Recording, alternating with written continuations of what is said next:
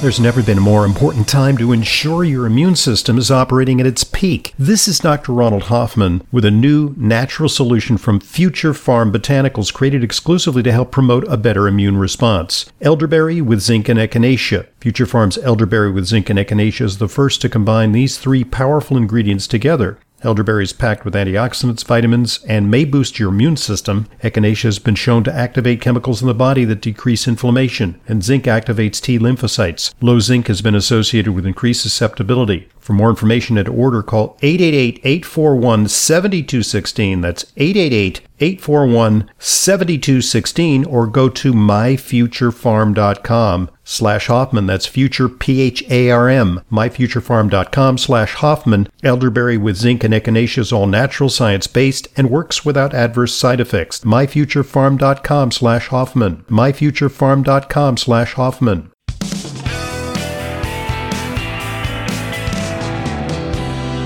Welcome back to today's Intelligent Medicine Podcast. I'm your host, Dr. Ronald Hoffman. Our guest is Dr. Valencia Porter. She's an MD. She's also a master's in public health. She has worked together with Dr. Deepak Chopra at the Chopra Center for Wellbeing, and she's trained in Ayurvedic medicine as well as traditional, Ayurvedic's traditional, modern medical techniques. She's well credentialed in conventional medicine as well. She's written a book about environmental toxins and what we can do to safeguard ourselves and our families from some of these challenges. And it's a very succinct, well-written book that I think will provide you with a great introduction to some of the threats that are out there. So let's go through some of these. Flame retardants and Teflon. They're related compounds. Even the, certain states like California mandate particularly high levels of these things in everything that comes in contact with kids, mattresses, and even PJs, children's toys for some reason. The problem was highlighted in a recent movie, Dark Waters, which starred Mark Ruffalo. It's an amazing movie. Go see it because it really gets you upset about what the chemical industry is doing to suppress really important information about what they're doing out there. So what's going on with that? I think that the shorthand for these PFAs, PFOs, perfluoro compounds.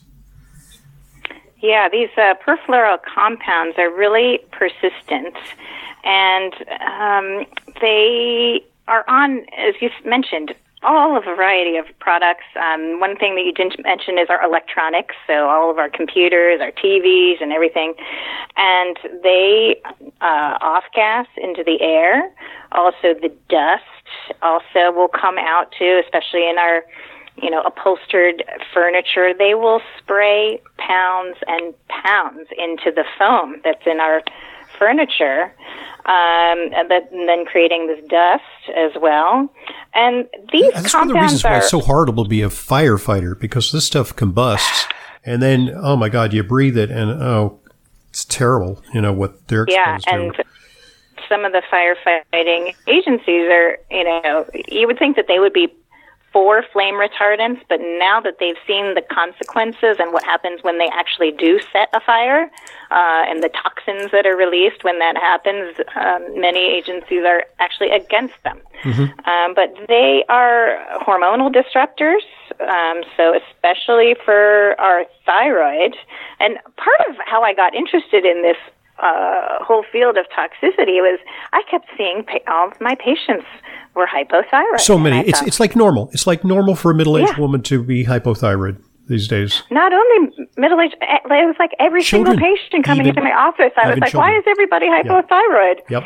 Yeah, so it's also a potential carcinogen, neurodevelopmental toxins. So many of these toxins, especially the ones that I'm very amped up about, probably because of my child neurology background, affect neurodevelopment, affect brain development in children, and affect their IQs. So these things are everywhere, and especially children are vulnerable because of, number one, they have immature detoxification systems, especially very young children, because they're just not fully developed.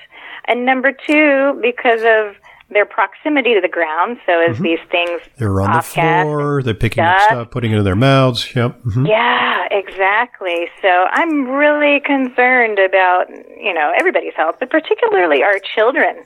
And then these things are even in their pajamas. So, one of the titles of one of the sections of my book was Buy Your Child Tight Pajamas, because it's those loose, pajamas, the cute ones with the cute characters on them. Those are all doused with flame retardants because, the supposition is that those loose arms or pant legs are going to catch fire. But if you have an organic cotton pajama that's tight, then they're not required to put those flame retardants on. Oh, that's interesting. Them. That is interesting. So there's a workaround. Yeah. Great. There is a workaround, yes. My kids eventually got tired of these tight pajamas. But eventually they aged. So it's only up, I forgot what the age is, but only up until a certain age I guess it's like the children's pajama. Once they get adult size, then they don't have to have that on there. It's okay to smoke in bed and burn up then, right?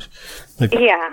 So these fire retardant chemicals, and many of these retardant, the whatever retardant. So the things that are non-stick or wrinkle resistant, so retardant resistant. Yep. When we hear those words, it often has these toxic chemicals in it. It's treated. Yeah.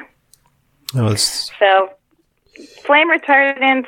I don't think there's any benefit. When I was looking at, on the firefighter side, is there any benefit to these? It doesn't seem to be any benefit to using these ones. Wrinkle resistant, stain resistant, okay, that could be convenient, but do we really want to deal with these? And these toxins, and the big issue is that they persist in the environment. They do not go away. And so it's just more and more and more. And, at one point, are we going to say enough is enough? Right. Phthalates in the crosshairs these days because they're the plasticizers that also are endocrine disruptors. What's up with that? Yeah, so these plasticizers tend to make plastic more pliable.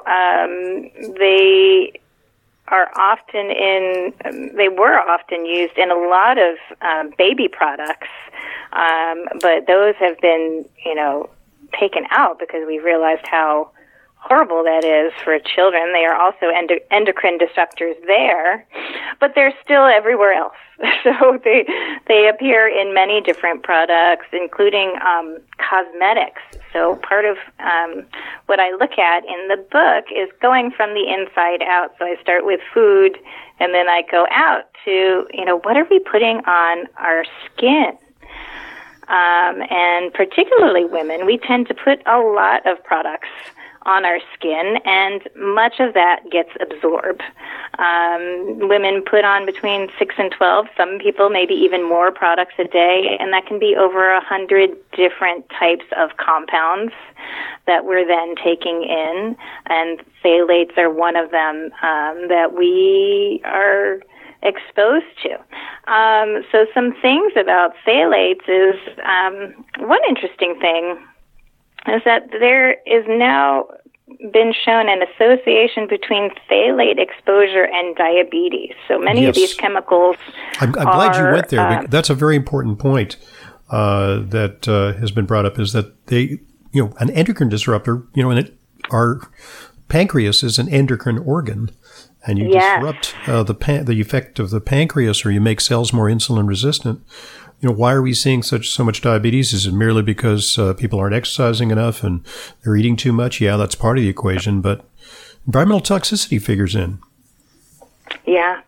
So they're in everything. Unfortunately, in the hospital, they can be in IV tubing, and blood bags, and pharmaceuticals, and but I think a lot of people's exposures actually are from their personal care products, in addition to plastics in our environment. So the endocrine findings and the insulin resistance and possible association with diabetes is something that many people don't know about, but it also can affect neurodevelopment as well. There have been some associations with exposure specifically in utero, leading to issues with motor functioning later in childhood.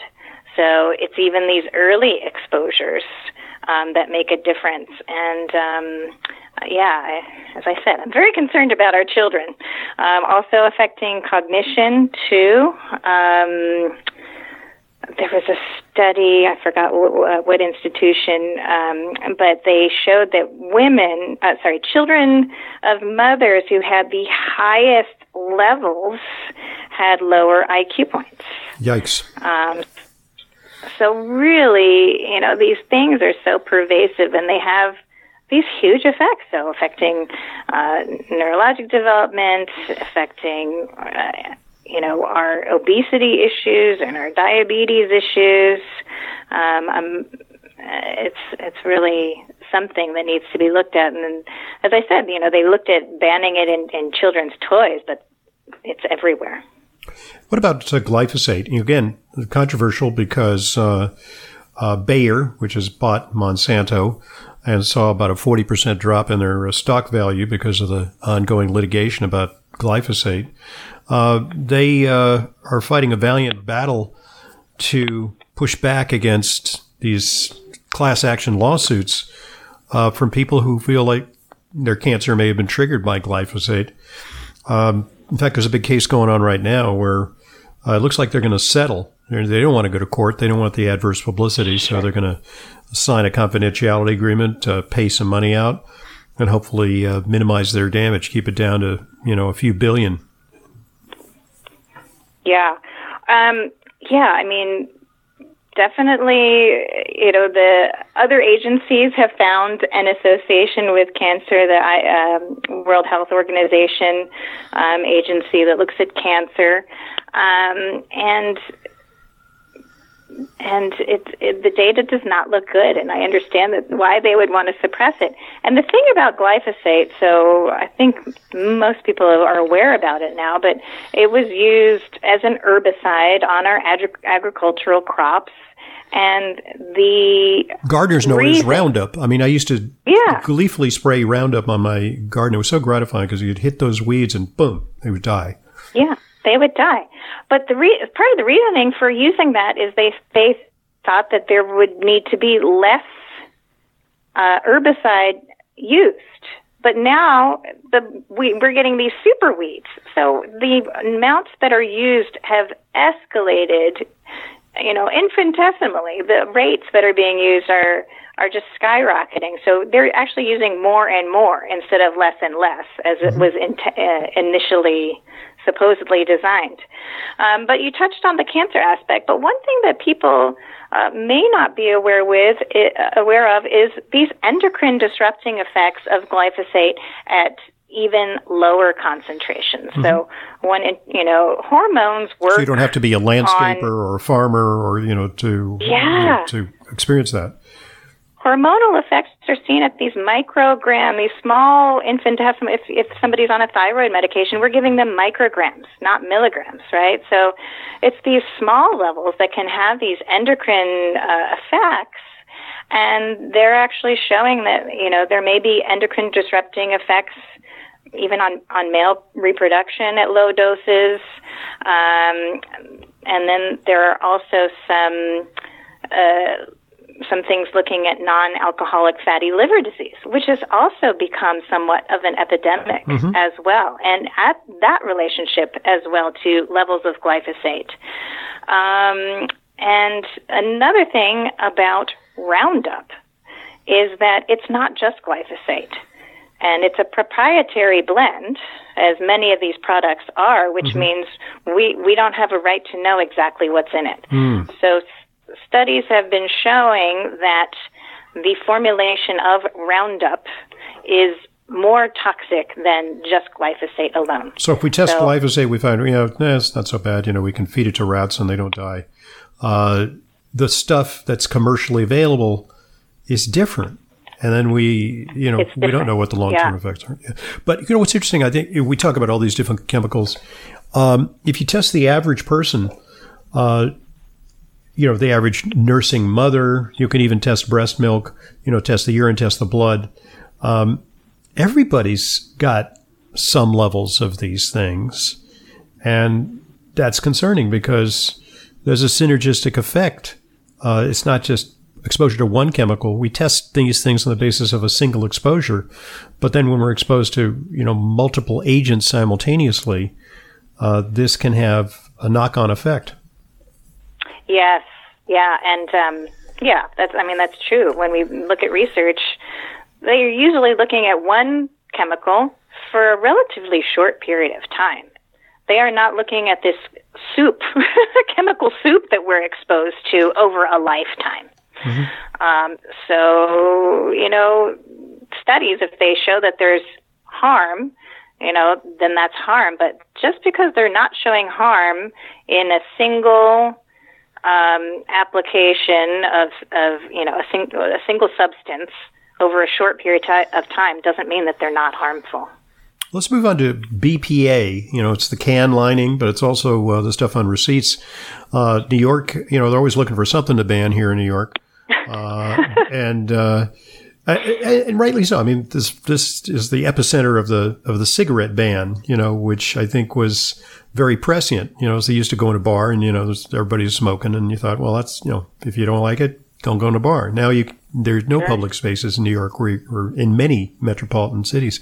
Even in Ireland, you can't, it strikes me as funny as, that you can't go into a bar in Dublin, smoking a cigarette. But, BPA and BPS are in the crosshairs. And why is that?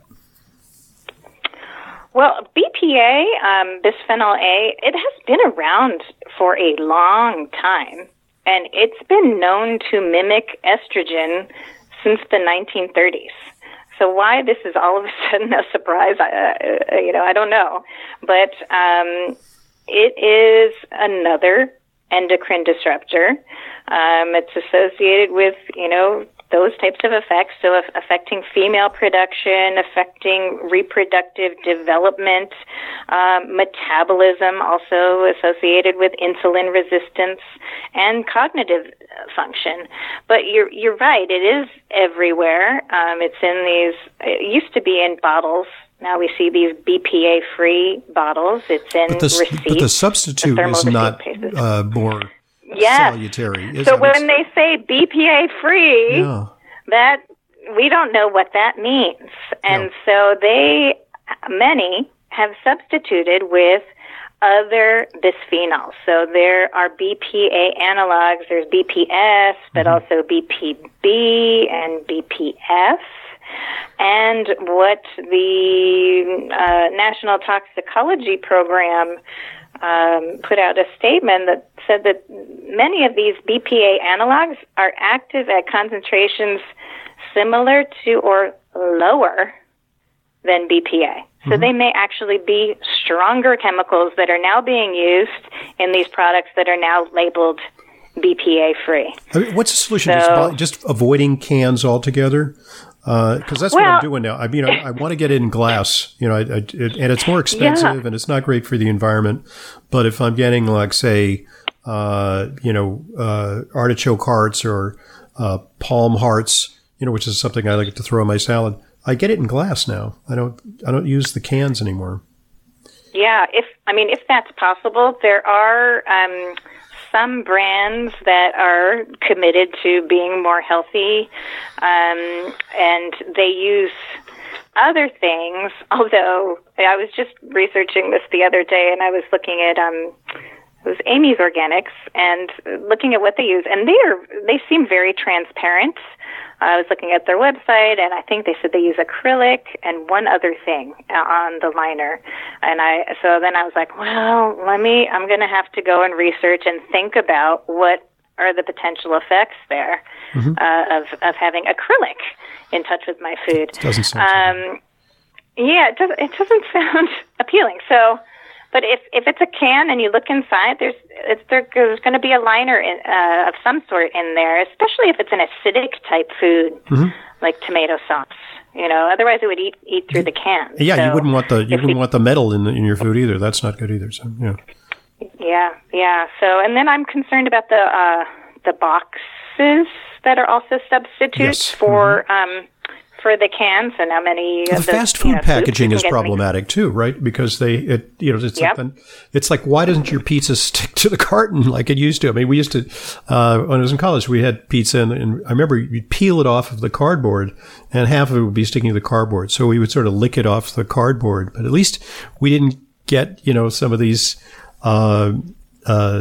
non-stick substances that make it easy to peel the pizza off the carton. Yeah. I guess the moral of the story is life should be a little harder. I remember my friend from the Netherlands, we were talking many years ago, and he said, "What is wrong with your bread?" And I said, "What do you mean? Your bread in the United States, it doesn't go stale.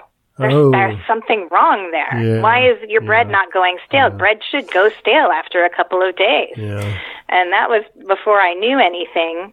But now, thinking back to that conversation, I was like, "Oh, he was really onto something." That's right. The bakeries would have a sale for stale bread. It's like if you wanted it fresh, you pay a little more, and then the next day, here's the counter with the stale bread. Yes, yeah. Right. Moving along, organophosphates, and is chlorpyrifos, which is in the crosshairs, is that formerly an organophosphate? These are...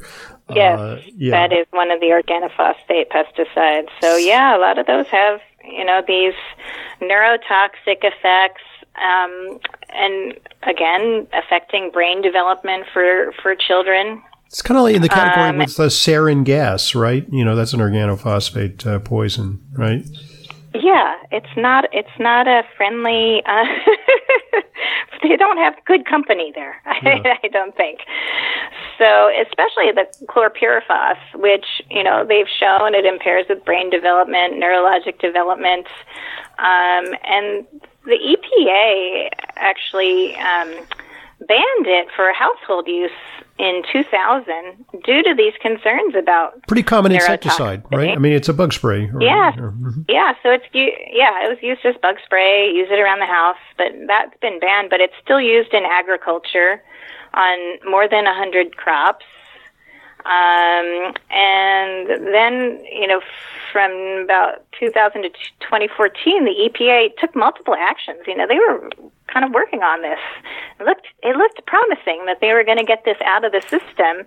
In 2016, they proposed a complete ban of it, but then with the change of the administration in 2017, they reversed that decision.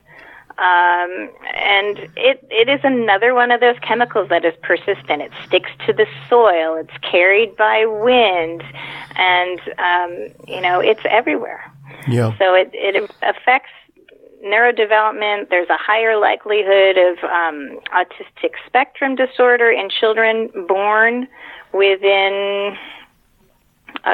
born to mothers who reside within 1.5 kilometers of agricultural places where they're spraying organophosphate pesticides. And if the strongest association is for chlorpyrifos. And what about pyrethrins? Pyrethrins, I mean, it has kind of a green aura about it because pyrethrins are part of I think certain plants. I think daisies have pyrethrins, if I'm not mistaken, or some marigolds or some plants make their own pyrethrins. Is that? Marigolds, right. Yes. And pyrethrins are a lot of the, kind of the less heavy-duty bug sprays. I mean, we're all concerned, obviously, about Lyme disease. We're concerned about mosquitoes that may be Zika-bearing mosquitoes. And so, at times we want to spray ourselves. We're going to the woods. Are pyrethroids or pyrethrins a safer alternative, or is there a downside to those? Yeah, I mean, it also depends on the processing. So, where are you getting them from? And so in my garden, I actually planted the marigolds instead of spraying an extract. But the other aspect that we have to look at is what is the effect of this on our greater environment. So this, some of these really affect our pollinator species like bees. Chlorpyrifos is one of those as well, too. And they are toxic to bees. Chlorpyrifos is also toxic to earthworms. Oh boy. Which are very important for soil regeneration, Yeah, some people don't like earthworms, but they're so important for our soil. Yep. And so we look at all this, destruction. So I really urge people to shift to what's called integrated pest management. So figuring out what plants are going to help repel the pest. What are the practices that you can do? Barrier methods. What are, certain plants when planted together can be more beneficial. And if we have soil that's healthy, there are less pests. Mm-hmm. So it really is a holistic and integrated approach to look at how to deal with these pests. And that was all pointed out by Rachel Carson way back in the 1960s, and she saw, that the use of these sprays, these toxic sprays, was actually making the problem worse. I remember her in the book. She talks about the fire ant problem, and that they were trying to deal with these fire ants, which I can only imagine how annoying and disruptive that would be to have a fire ant invasion, but everything that they were using was just making things more and more, unfortunately, resilient to those chemicals that they were using. So they were just using more and more chemicals and getting a worse and worse problem. So, really looking at that root cause of what is causing the infestation in the first place. What is causing it? What can we do to prevent it instead of just dousing all these insecticides, pesticides, herbicides, and trying to bomb our way through so that nothing is living. Well, it didn't work in Vietnam. The defoliation campaign didn't turn the tide of the war, and defoliating our environment, defoliating our bodies with all kinds of chemicals, we're not going to ultimately win that war. And so a wonderful introduction to your book, Resilient Health. And in the book, they're tangible and plausible and actionable solutions. It's a great guide to some of the challenges that we experience in our day-to-day lives. Valencia Porter, thank you very much for joining us. And just give us some resources, by the way. Is there a website for the book, or is there a website for you? Yes, so my website is valenciaporter.com, and there is also a website, resilienthealthbook.com. And speaking of chlorpyrifos, I would just urge people, there are two bills, one in the House and one in the Senate. The House bill is the Ban Toxic Pesticides Act of 2019 that includes chlorpyrifos on there. And the Senate bill is Senate Bill 921, which is Protect Children, Farmers, and Farm Workers from Nerve Agent Pesticides Act of 2019. I would urge people to contact their representatives and ask them to please support those bills. Right about now, your representatives are busy doing something else. So it's likely that their attention will turn to these these have been problems. on hold for quite a while now. Yeah. So There's a little bit of a distractor going on.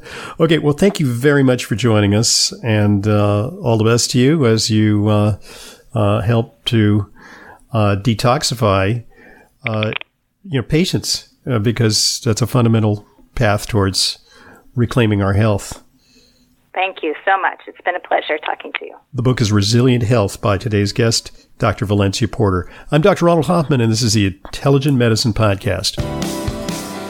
As an Intelligent Medicine listener, you know how important it is to ensure that your supplements are genuine, safe, and effective. But vetting your sources and tracking down the exact products you need can be a hassle. That's why I'm inviting you to browse my online supplement dispensary at drhoffmanstore.com. We stock only the highest quality supplements, some of which are very hard to find elsewhere. The very same supplements I prescribe to my patients and take myself. My specially curated professional-grade supplements are fulfilled via the Fullscript network. Fullscript is the safest and most convenient way to purchase my medical-grade supplements. Buying through Fullscript offers fast shipping, optional refill reminders, a mobile-friendly site. It's safe, secure, and HIPAA compliant, and offers world-class support. Just go to drhoffmanstore.com to sign up for your free Fullscript account. You'll also receive free shipping on all of your store orders. That's drhoffmanstore.com. drhoffmanstore.com.